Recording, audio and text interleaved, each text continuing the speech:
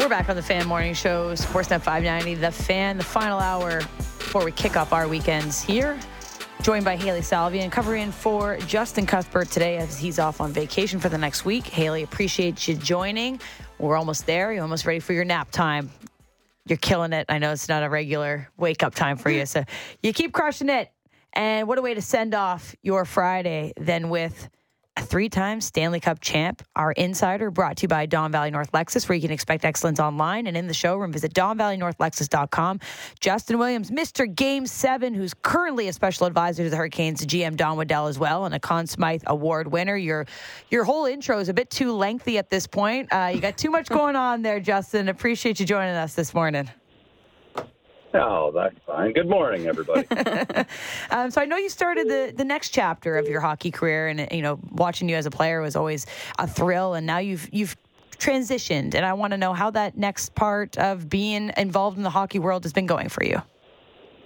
Well, I guess to answer your question, I participated in my first alumni hockey event a few months ago here, so there's that. I never really thought when my career started I'd be an alumni, but here we are, and the next chapter is just kind of moving right into it, and it's been fine. I've been busy. I had plenty of things that occupy my mind other than hockey, but hockey's right up there with number one. Did you get a clutch goal in that alumni game, or are you just more of a distributor? Well, the main goal in that thing was Rod Brindamore's team had never lost yet in the alumni game, so I had to make sure that I did that. And maybe I tried a little bit harder than I needed to, but we got it done. Well, that was going to be a follow-up question for you, Justin, is what's it like facing off against Rod Brindamore in 2023? It's a lot easier than it used to be, that's for sure. I'm sure he would appreciate that. I spent a lot of time playing with him, coaching or being coached by him. Now being against him on alumni, and now trying to help build this team into a winner. And, from the kind of new perspective or kind of perch that you have in the organization after playing there, and now you're in this position as a special advisor to Don Waddell, what have you kind of seen or appreciate differently about this current kind of Canes roster? I know it's been, I guess, a difficult stretch when injury-wise. Andrei Svechnikov is out for the season. Max Pacioretty comes back and he's hurt again. But the team has still been able to kind of put together wins, put together points, still one of the top teams in the league. They clinch a playoff spot last night for the 5th straight season. What's kind of your view on the Carolina Hurricanes from your current spot, Justin? Wow. I think you hit it there pretty well. That we expected a lot of goals out of Max Pacioretty and Andrei Svechnikov this year. And when you're taking, 60, 65, 70 goals out of the lineup, that's a huge hole that you can't just fill. So, you got to rely on your structure, you rely on your coaching, rely on your leadership, and rely on players on your own squad to elevate. And, it remains to be seen, where that ends up, how far we can push ourselves and how playoffs go. But, this team has been extremely resilient, clinching a playoff spot with 10 games left in the regular season and a really tough Eastern Conference is really something that, we should be proud of. Yeah, this Eastern Conference and the Metro in general has been really fun to follow. Obviously, we're on the East Coast, and the playoff picture has been set, at least for the Maple Leafs, for a while. But what's going on in terms of the Canes and the Rangers and the Islanders and the Devils, of course, has been really, really interesting to follow. I guess it's a pretty fun market to play in as well. And Haley and I were talking off the air about the growing hockey market that's there, the bunch of jerks fan base, and just the enjoyment level that seems to be building in Carolina. What's the temperature like in the fan base, especially as you approach a season where you got something to prove and you're clearly on your way to making some noise here in the regular season? Yeah, no, listen, this town has really, really embraced the Canes, and there was a little lull there after the Stanley Cup in 2006. But the Caniacs are back. This arena I was talking to a player on Tampa Bay and a few days ago, and he was just like, it actually is a really, really tough place to play. And that's kind of what you want to hear from the opposition. Having the PNC Center, a tough place to play, a place where, teams can just come in and get 2 points. It's not like that. Everything is earned when you're on the ice here, but it's been a fun little ride to see it grow in the community and see the building every night. Last night it was a great atmosphere against the Rangers. Ended up on the short end of the stick, but it's pretty raucous in there, and it's an enjoyable place for our players to play. I've actually been to several games in Raleigh. Like before I got into this industry when I was younger, growing up outside of Toronto, going to Leafs games just wasn't an option. So we would actually take road trips to North Carolina and like go to Chapel Hill and then go to a Canes game. And, just the going in and seeing like the tailgate culture and how different and fun it is. I definitely recommend anyone listening to go check out a game in Raleigh. My question for you, though, Justin, is how would you describe the impact that Rod Brind'Amour has had, not just on like the growth of hockey in Raleigh, because he's been there, from the start once the team went back to Raleigh, I should say, and on the culture and the way that this Canes team kind of plays and the identity that they have? Well, I think you take the identity. The team should take the identity of the coach. That's what it is. He conveys his message to the players. The captain conveys that message and continues to convey that amongst the players. And really, you're living and you're ensconced in what the coach's culture is, and he's instilled a great one here. Jordan Staal has continued that and set the standard for every player that comes into this room that, there's a certain way we play. And there's no excuses for that. You might not win every game, but you're going to put your best effort in, that's for sure.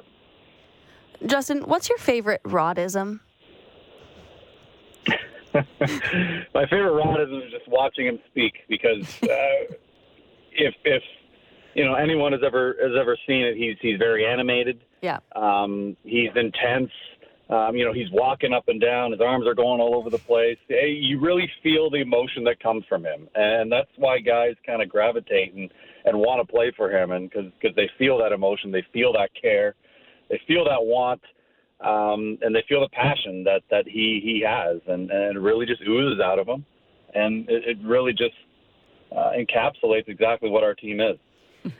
We had Rod Brind'Amour on one of the podcasts that I host at The Athletic, and he was great. He was super fun, and he did roast me at one point because I was asking him about Brent Burns. Is he going to play a different role in this Canes offense? He's like, Haley, why the heck would I change a damn thing that Brent Burns has done? He's a number one defenseman. He's going to come here. He's going to do exactly what he needs to do. He's not going to change a thing. And I got yelled at by Rod Brind'Amour and was violently humbled. But it was fun, though. I appreciate it. I was like, wow.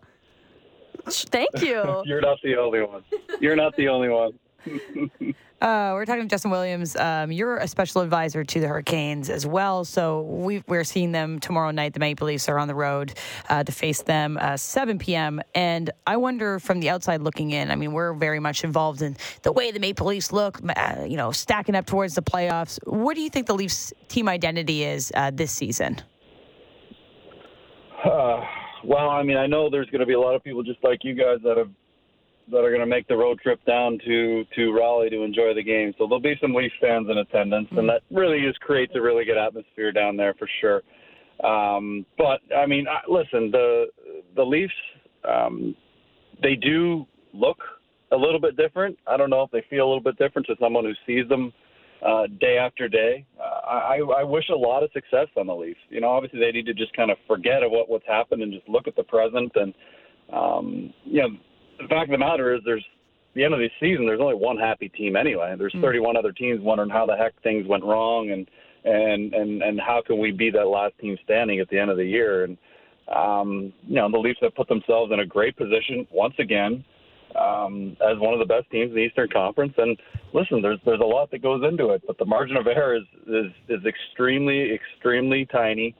A lot of intangibles go into winning playoff series. And a lot of the times, as Leaf fans know, the first round is when teams are healthiest and sometimes the hardest one to win. So this trade deadline, the Maple Leafs went out and addressed a couple of those needs that might be the reason why they make it past that first round, as you mentioned. And one of them is adding a former Conn Smythe winner and Ryan O'Reilly to the roster. Now, he's a proven winner, and so are you. So I wonder what having someone with that playoff experience can do to a team, especially at the trade deadline, when it gives maybe a boost that we're going all in, we're doing this. We're not thinking about the future. We're thinking about this season in general, and maybe what Ryan O'Reilly might be able to do to propel this team to at least the second round. Yeah. Well, I mean, listen, I think if the Leafs get to the second round, they're still not going to be happy. Mm-hmm. I would assume not. So, I mean, you're looking to win, every round you play. You got to expect every round is going to be a seventh game. But I guess with regards to Ryan O'Reilly, I would assume it'd be nice for players to look around and know that someone in that room, him, Jake Muzzin, although he's not playing, they've brought in guys who have had success, and it's pretty comforting, I'm sure, to look around and be like, all right, this guy's been there. He can maybe teach us a couple things. We can maybe learn a couple things from him. But at the same time, you can't change, overall the way you play out there. The Leafs have been great all season. They've been one of the most consistent teams in hockey. But, when playoffs starts, everything's kind of reset to zero. It doesn't really matter. And who the heck cares what you're going to play in the first round? You're going to get a great team, but obviously the Leafs know who the heck they're going to play. Yeah, they've known for quite a while, and they've been sizing them up, going to head-to-head down the stretch here, looking for home ice advantage. In general, just kind of looking at how to get to the Boston Bruins in that final round there. The trade deadline also raised a couple questions here for Maple Leafs fans because they added quite a few players. Some people think maybe they added too much, and they've been tweaking a little bit with the chemistry. They've been doing a lot of line switches, 11 and 7, having guys up and down the lineup. Can you add too much? Can you tinker too much with the roster before it really matters in the playoffs? And how important is it over the next 2 weeks for the Maple Leafs to find the right fit for the puzzle pieces? Yeah, I think it's more about depth. You're bringing in players that, if somebody goes down, that next person in isn't just filling space. He's there to be an impact, right? I mean, you're not just getting players to be like, oh, okay, he can fill some space and give us some minutes. You want to bring in impact players, and that's why the trade deadline is a few months before. You have time to get acclimated to your new team, to figure out how guys might work well together, and that's on the coach to figure that out. And it seems like he's doing a phenomenal job.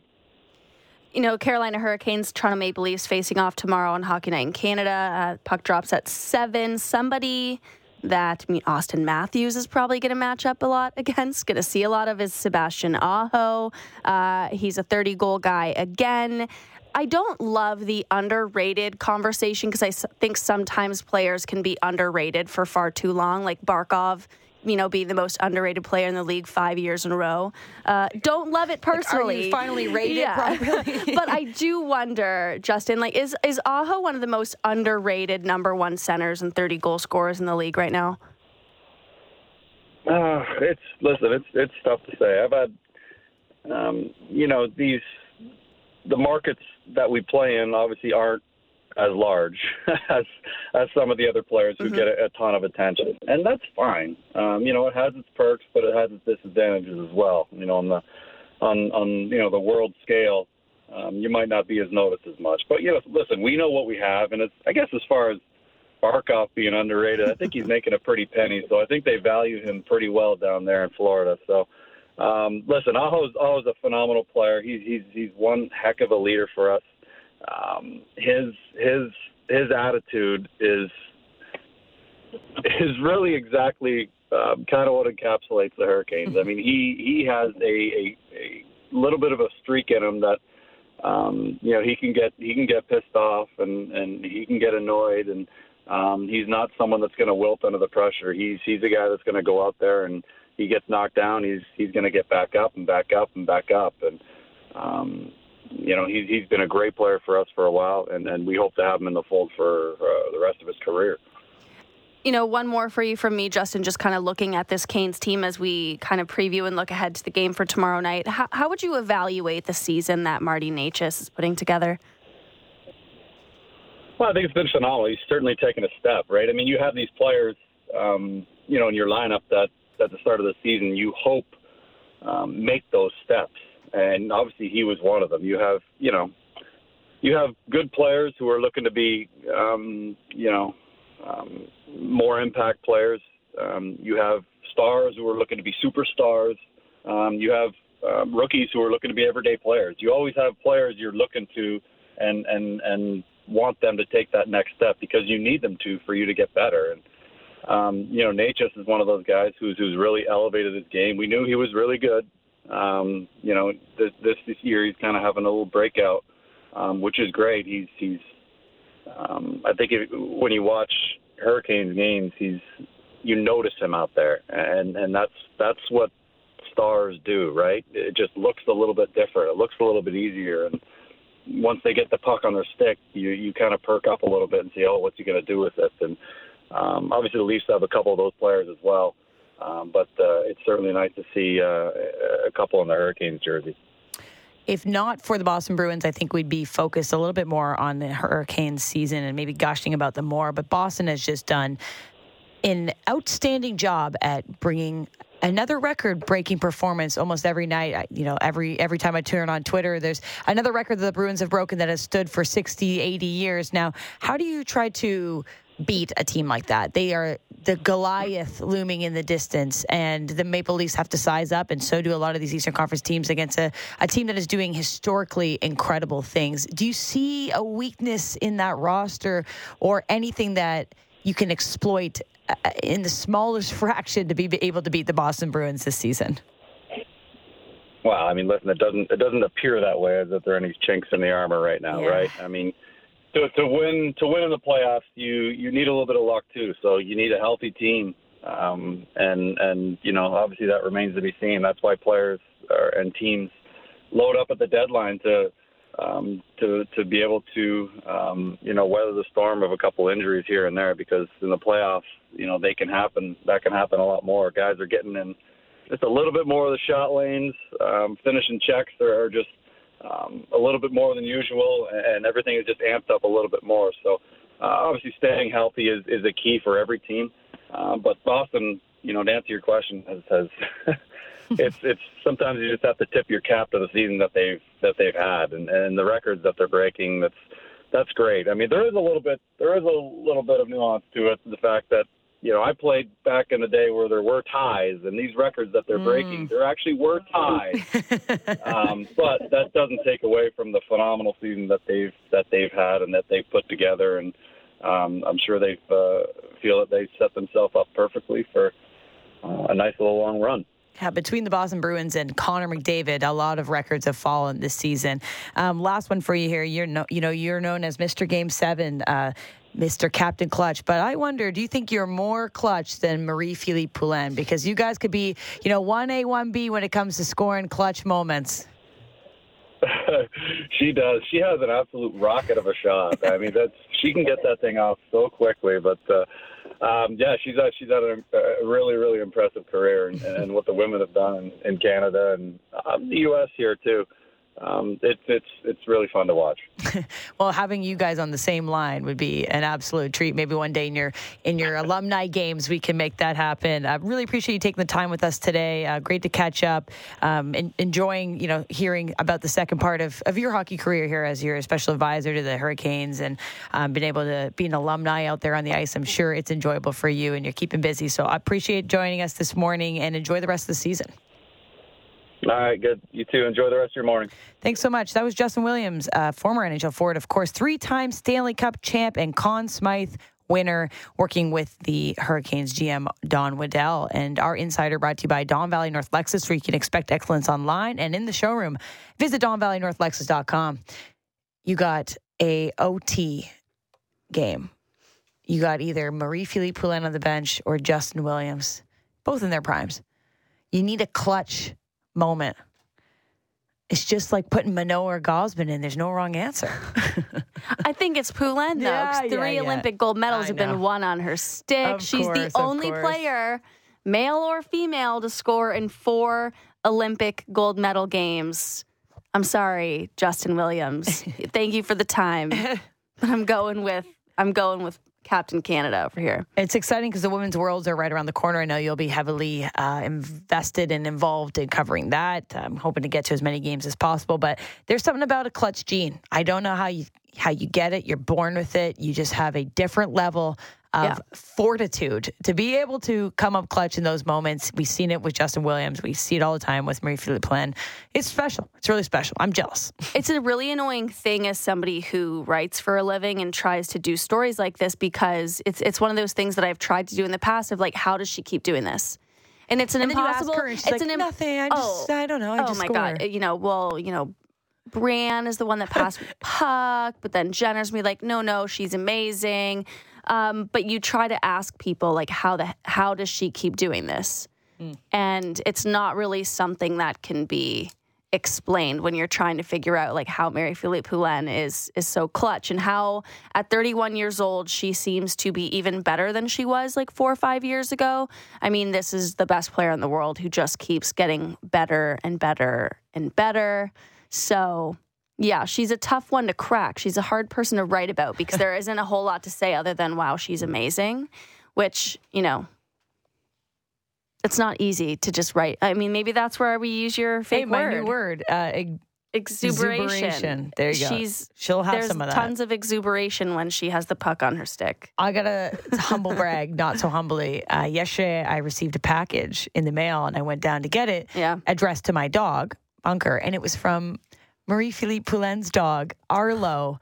Arlo sent my dog a little cute welcome to the family package. So now our dogs are pen pals, and I got a nice little care package from Arlo with some stuffed animals, some chew toys, a couple treats. So she's even a wonderful dog mom that sent my dog a little gift. So, and I actually have a little story too. One of my colleagues, his daughter, she's younger, like playing minor hockey. She wears number 29 for Marie-Philippe Poulin. Good for her. They went to the PWHPA showcase, or it wasn't a showcase, it was the OHL games that were happening. That was cool. In Peterborough, brought his daughter, and she met Poulin. And I saw the photo. Oh my God! This little girl looked like she was trying not to scream and cry. Me. Oh, you every time. That was you when the package arrived yesterday. Thank you, Merci. And it was just, kind of hearing from my colleague about the interaction. It was, like Marie-Philippe Poulin made his daughter feel like she was like the only person on the planet for like 5 minutes of her life. And she is somebody who, she's very humble. She's very shy. She will not talk about herself, but she will always like take the time with young fans. And she is somebody who understands the platform that she has, the importance that she has in the women's game and in hockey in general. And she's someone who will like always take the time for people. And that's something that I really respect and appreciate about, the greatest player in the world. That level of accessibility you do not get anywhere else. Like when I was playing professionally and we would come out of the locker room, our games were at like 8, 9 p.m.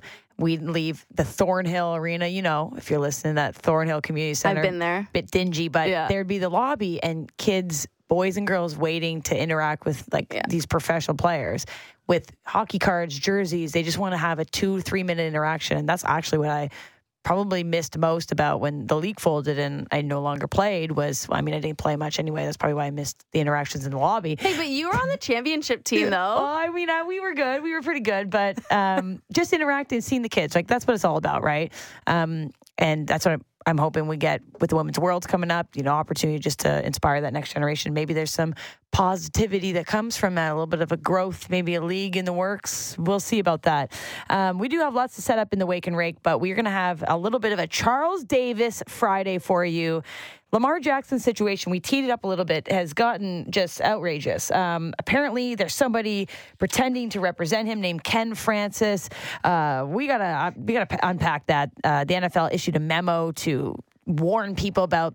It's like a phishing scam. You know when like he's trying to get like a huge deal for Lamar Jackson too. Whoever Ken is.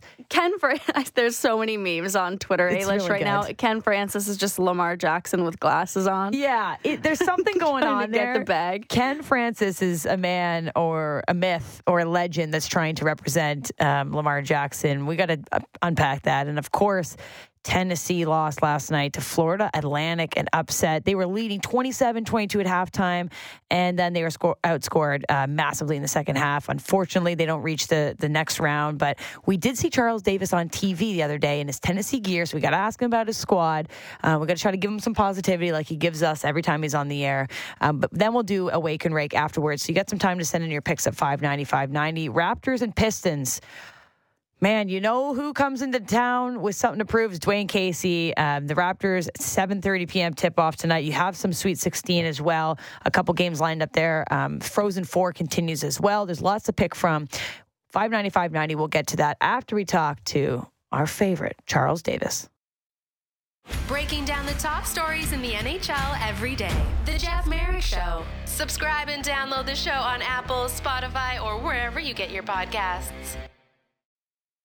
This is it, the final block of the Fan Morning Show, Sportsnet 590 The Fan. It's your Friday send-off with Haley and Ailish. Haley filling in for Justin today and Monday, and then I'll have Brent Gunning for the rest of next week while Justin is probably driving to the airport right now. What's up, Justin? Enjoy your safe travels to Costa Rica, get some sun, and come back ready to rumble because opening day is less than a week away. We're going to find out who's going to start for the Toronto Blue Jays. They're going to be announcing that league-wide today in a new rollout attempt. We've got the Maple Leafs back in action against the Carolina Hurricanes tomorrow. We just talked to Justin Williams setting that one up. You got the Pistons here against the Toronto Raptors, Scotiabank Arena tip-off at 7:30 p.m. That's always a battle between... We do something here on the show, Haley, where I always bet on the X's. So a guy rolls into town that used to play for a team. I don't know what it is about Toronto, but they always end up scoring. You know, like it's the former Leaf puts the puck in the net. They never score a goal, and somehow they come into Toronto and do it. Nick Ritchie loves scoring against the Leafs. Something like that, right? Something obscure just happens always when a team comes into Toronto. It must be something in the air. And Dwayne Casey and his Detroit Pistons, of course, love to beat up on the Raptors here at Scotiabank Arena. Raptors are pretty heavy favorites tonight. They are in a must-win situation. 12-point favorites, minus 715 on the money line. So you probably know that the Pistons will at least cover or maybe win. They're plus 510. But that's tonight. That will be second game of a homestand that the Raptors need to win to get some headway here as they approach the play-in time. But just to keep your Friday vibes getting better and better, it's Charles Davis, NFL on CBS color analyst, joining us this morning. Charles, I know last night was a tough night for your Tennessee boys. I just want to say we're here to bring the joy, the love, and the support as you work through these times.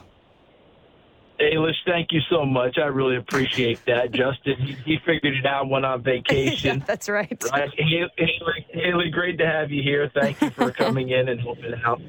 Wonderful. Yeah, tough one last night is one of those ones where, you know, the joy of beating Duke went right down to the valley of losing to Florida Atlantic, who has a good ball club, but it just doesn't sound the same. But what are you going to do? You know, you pick yourself up, you move on. We've cried our tears. It's time to get going. So thank you so much for the support, though. I greatly appreciate it. Of course, anytime, Charles. We saw you on TV, though, the other day in your Tennessee colors. Were you trying to go incognito? Because they spotted you. They zoomed right in on you in the orange. And I said, that's Charles. That's Charles Davis. And it made my day. Oh, bless you. I was trying to blend in with the rest of my Tennessee brethren. So I put on the big orange and wore it proudly. And somehow they picked me out. I don't know how it works, but it turned out to be a lot of fun, and it was a blast to be there and be with my people. You know, and here's the best part. I ran into a basketball player from Tennessee by the name of Tony the Wizard. We called him the Wizard. Tony the Wizard White, that I have not seen since graduation in 1986. So I probably saw Tony the last time sometime in 1987. and he was one of our better ball players during the time we were in school. We had a dorm. We shared, back then we had athletic dorms, so we shared the dorm, good times. We had not seen each other since then, so we had the chance to have a little mini reunion. And that was really cool. Oh, so sometimes you get some good things out of that, too. Oh, that's really special. I mean, I know the feeling when you run into an old teammate or someone that you shared the college experience with. It means a lot. So I'm glad you got to get that because, I don't know how much alumni reunions you get to go to with your busy schedule. So you got a little mini one there. That's really great. So we do have some NFL stuff to work through with you. The Lamar Jackson situation has just gotten stranger and stranger. Now, we're hoping that you can help break it down for us because there's a man who pretends to be maybe Lamar Jackson's agent, and I don't know what's going on there. So who is this guy? We need help. Yeah, it's funny, Ailish and Haley. We're all searching for this guy just if for no other reason to get him off the scene. Yeah. Because Lamar has made it very clear he is not speaking for me, don't know who he is. Because of this guy posing this way, the NFL has had to put out a memo to all 32 teams. This guy is not to be spoken with, dealt with. You're still dealing with Lamar Jackson. Because remember, Lamar has no agent on record. He is his own representative. As we best understand it, it's him and his mom, and I'm sure he's got another representative or two talking with him. But he does not have a certified NFLPA agent on record. He's doing his own stuff. So when this guy popped up, we all went, whoa, because there's been a ton of conversation that maybe Lamar should have representation, that maybe this is part of the holdup with the contract, trying to get a deal done. Teams, trying to negotiate, it's harder to do. Although I don't buy it, and I don't buy it for this reason. Remember Roquan Smith coming over from the Bears last year? He got traded to the Ravens during the season because he was upset with the Bears about his contract, et cetera, et cetera. He was with the Ravens approximately 2 weeks. And by the way, no agent representing himself, and signed a new deal with Baltimore in about a 2-week time. So it can be done. It's not like it can't. Are there some extra layers? Yes. But now we've sussed out that this guy is a fraud. He's not to be dealt with. And as you both are putting out there, it has just added more intrigue to a crazy situation because I think we all want Lamar Jackson to be settled and ready to play NFL football because he's fun to watch. Well, Charles, maybe the last one on this Lamar Jackson situation, because Lord knows we've been talking about his contract situation and everything going on there with the Ravens for so long here. How does this kind of come to a conclusion? How do you see the rest of this playing out for Lamar Jackson and for the Ravens too? Haley, person's opinion, I think that when the Ravens gave him the non-exclusive franchise tag, that meant everyone in the league could negotiate with him. At the end of the negotiation, when all the offers were in or what have you, Baltimore had the option to match the best offer. So they always have what I call the pin last. But if they choose not to match it, Baltimore gets 2 first-round picks from the team that signs Lamar Jackson. So bottom line is, I don't think Lamar Jackson is going to get the Deshaun Watson $230-something million guaranteed contract. Will he get something that falls in line with Kyler Murray at $190 guaranteed? Russell Wilson, $160-something guaranteed? Hopefully. He has put out there, Haley, that I'm talking about Lamar Jackson, that he turned down $133 million guaranteed. So where does this fall? All I know to me, Baltimore has all the cards. And they're either going to get 2 first-round picks or they're going to get Lamar Jackson. I think ultimately they'll get Lamar Jackson back. They'll be able to match the offer, and he'll play with Baltimore or he won't play. I guess from one kind of QB melodrama to the next, what's the holdup with Aaron Rodgers in Green Bay? And I'm curious your opinion on how the saga with Rodgers and the Packers has kind of impacted Green Bay's ability to maybe get to work and do some things in free agency. We've already seen some kind of big guys off the board, other big name players kind of whittling down their lists of interests that they're looking into. Green Bay's not really doing a whole lot. So what's kind of going on there? I think Aaron Rodgers, in this case, I think he told Pat McAfee that Green Bay is dragging their feet on this thing. And I think in this case, he's actually right. Green Bay is eager to get as much capital back from this as possible. And they're talking about first-round pick or pixa. I don't think they'll get a single first-rounder. I don't think that's truly out there and on the table. I'm pretty sure the Jets are reminding them, don't forget we're taking $58 million salary off your hands, and that's Aaron Rodgers' salary.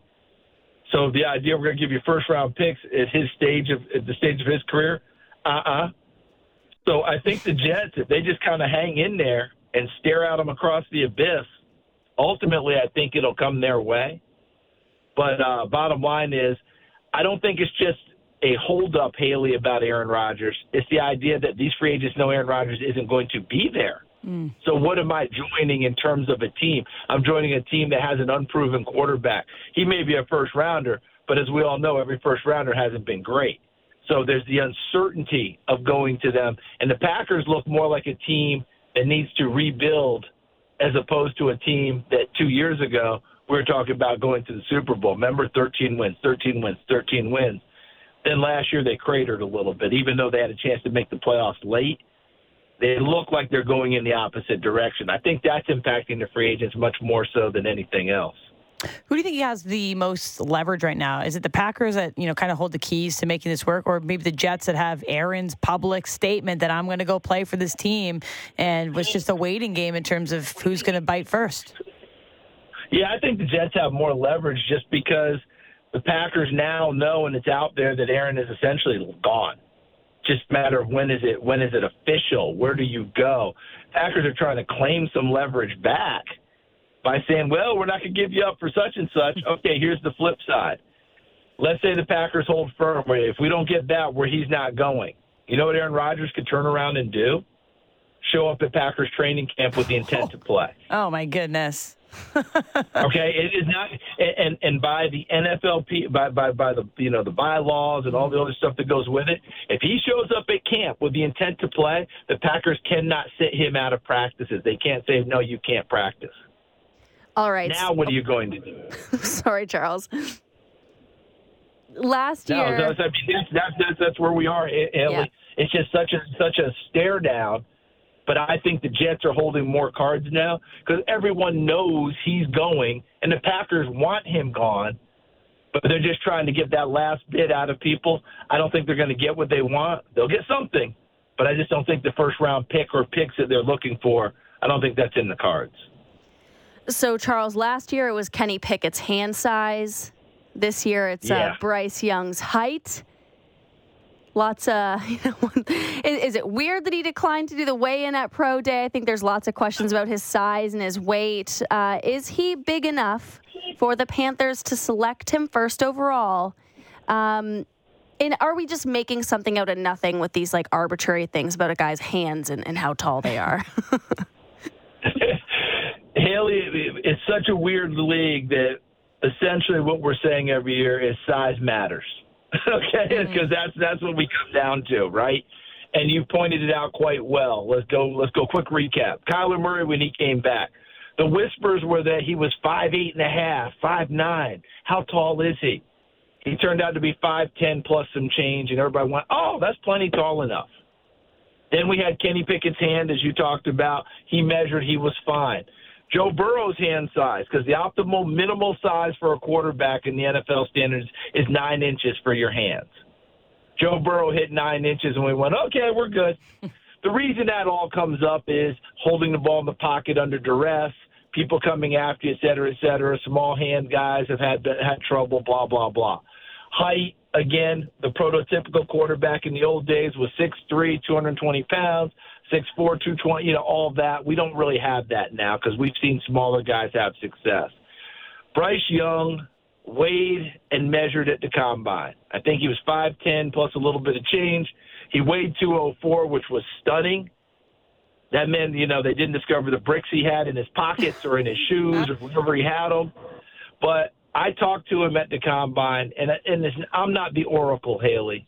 I have a small relationship with the young man, but I just looked at him and laughed and said, 204? I said, you should never get on another scale again. Did you pick him up and weigh him?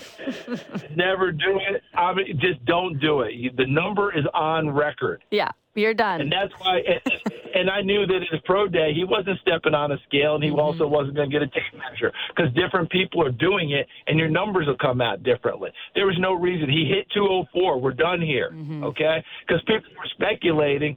Look, I literally heard at the combine, he played the second half of the season at 169 pounds. I heard that.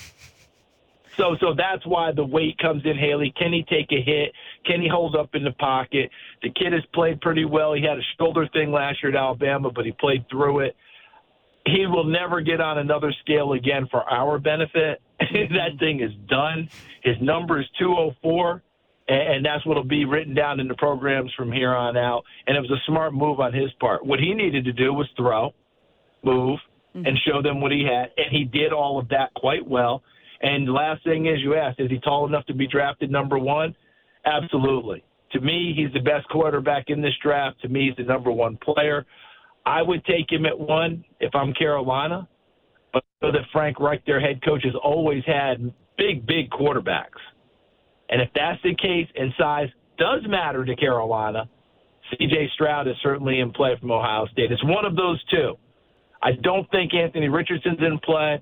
I'm pretty sure Will Levis isn't in play. Hendon Hooker's not in play. It's either Stroud or Young or Stroud. Lots of intrigue down the stretch. Charles, don't worry. You still have the Tennessee women playing tomorrow versus number 1 Virginia Tech. So I'm hoping for that upset for you, and we can keep going with the Vols. Absolutely. And Ailish, as we go, since you are a Dartmouth Big Green alum, go Princeton. Please send some thoughts and prayers to your football coach, Buddy Tevis, who had a horrific bicycle accident.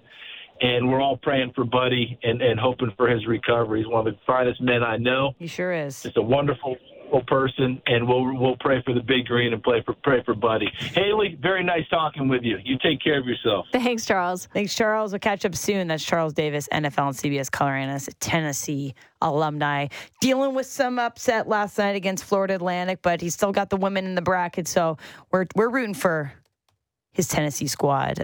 He's right about Buddy, the Dartmouth Big Green head coach of the football team. He's in a tough spot right now, so I appreciate the thoughts and prayers. The Ivy League community banding together. He got in a really, really terrible bicycle accident, so we're hoping for the best for him. All right, the Wake and Rake hit last night. We are on a 1-game winning streak. So let's keep it going, Haley. So we got Raptors Pistons tonight. The Sweet 16 continues. You have Frozen Four also continuing today. Set up who maybe Minnesota will play moving forward, or no, that we have them, but the other side of the bracket continuing today. So we got a lot of anchor picks to go through. Don't know if we're going to be able to read them all. Let's solidify what our picks are first, and then we can pop in the Wake and Rake anchor as we move forward. So yeah, I know you're not usually in the Wake and Rake, but I gave you a little heads up that you're picking a pick, I'm picking a pick, and we're picking a text line submission. So there's something you like tonight. There's 3 NHL games, quite a long slate of NBA, and then, of course, a couple of Sweet 16 games. Yeah, I think if I have to pick one, I think I'm going to go with the New Jersey Devils in regulation. I like the moves that they made at the deadline. Obviously, Timo Meier was the big belle of the ball. Devils are playing the Buffalo Sabres. Sabres have lost 3 straight. They're 2-6-2 in their last 10. Devils are coming off of an OT loss in their last game, but they're still putting the other points. They're 5-3-2 in their last 10. The Devils are trying to, maybe clinch their playoff spot. They're trying to win the Metro. They're only 2 points back of the Carolina Hurricanes. So if the Leafs beat the Canes tomorrow, Devils beat the Sabres, then the Metro's getting even more interesting, jostling at the top, jostling for home ice advantage through the postseason. Meanwhile, the Sabres, they're 8 points out of the playoffs. The wild card race in the East is kind of a 3-horse race now between the Penguins, the Panthers, and the Islanders. So I don't think you're going to see as desperate a Sabres team as you maybe would have when they were still legitimately in the race. It's kind of the the end game of the season now, final couple weeks, final 10 games, and I think the Sabres look a little bit deflated, so I'm going Devils in regulation. All right, I like it a lot. That was certainly something I picked out. I'm going to go NHL as well, just to keep it going here. Avs on the puck line. They're playing the Coyotes. Avs are at home. Avs are a much better team than the Coyotes, and it's not a lot of value, but I would like to keep a win going. So Colorado Avalanche on the puck line. That's a 9 p.m. game. Now, I'm going to read just a couple of our anchor picks because we don't have too long. I highlighted some here. Ian says Princeton on the spread. Now, that's actually one I have circled as well. I like that a lot. I'm seeing it at +10. He's got a +9.5. They're playing Creighton. The Blue Jays, though, so hard to bet against them, but I really like in Princeton as of late, of course, Cinderella story. So Princeton on the spread. He also likes Jakob Pertl over boards, 11.5. I think that might be one that I'm circling as well. Or over boards and assists, Booker over 28 points as well. Devils money line, we're seeing an Avs Coyotes over. Now, that's from Vic, Vegas, and Bolton. We're also seeing Corey from Port Hope saying New Jersey in regulation over Buffalo. So Thank you, there Corey. you go. Corey and you can share a brain. We got Marley's money line pick from Steven Sutton. I love when he throws a Marley's pick in there as well. We've got Corey from Waterloo saying Texas to beat Xavier. If you're also feeling lucky, take Buffalo to beat New Jersey on the money line. So now we're going against it with Corey from Waterloo, but you still have some text line support. Here's a good one. Tim Tom from the Schwa saying Pistons +12.5. Now, I mentioned it's going to be one of those games. You know, the Pistons coming into town, Dwayne Casey versus the Toronto Raptors. 12 is a pretty big spread. I do like Pistons to cover. His record's good against the Raptors. What, 9-3 now? What is? I mean, I wouldn't be surprised, unfortunately. But it is a must-win for the Raptors. Another support for Texas to beat Xavier and Warriors on the spread. That's Jules and Ron, who, of course, love their Warriors. We've got Dylan Brooks under. That's Jeg and Scarborough. We always fade Dylan Brooks on the show. We've got Pascal over 3s. Now, that's Jeff and Barry. Not too much time to pick one. I think we should go from Raptors Pistons because we like to anchor from our text line in a Toronto game. So Jakob Pertl over rebounds is an option. There is the Pistons on the spread. And we've been trying to add Jakob Pertl into our picks as of late. Justin and I on the text line have really liked Jakob Pertl. He's been pretty steady. So I think just an executive decision that I'm going to go Jakob Pertl over boards. That's Ian. He's also got the Princeton pick as well. So I'm locking it in. I'm seeing it at over 10.5. So for me, loading that in, let's put our parlay together. We got the Devils in regulation. That's your pick, Haley. Mm-hmm. I've got the Avs on the puck line against the Coyotes. And then we're going to add Ian's pick in Jakob Pertl over 10.5 rebounds. He had it at 11.5, so even more value here, a little bit lower. Altogether, that's plus 441. That's your pick for today on your Wake and Rake parlay. Haley, thanks for joining this morning. It was a fun Friday. Mm-hmm. Got a lot of great guests. We're going to have you back Monday morning. That's right. Justin Cuthbert is away until next week, the end of next week. So next Monday, we'll have Gunner for the rest of next week. But a nice early morning for you. I appreciate you joining. Thank you. It was a great day. We got Raptors and Pistons tonight. That's 7:30. You've got NCAA March Madness continuing. Lots going on here in the sporting world this weekend. Another great weekend of couch surfing. So I hope you enjoy it all. And we'll be back, Haley and I, Monday morning. Talk to you then.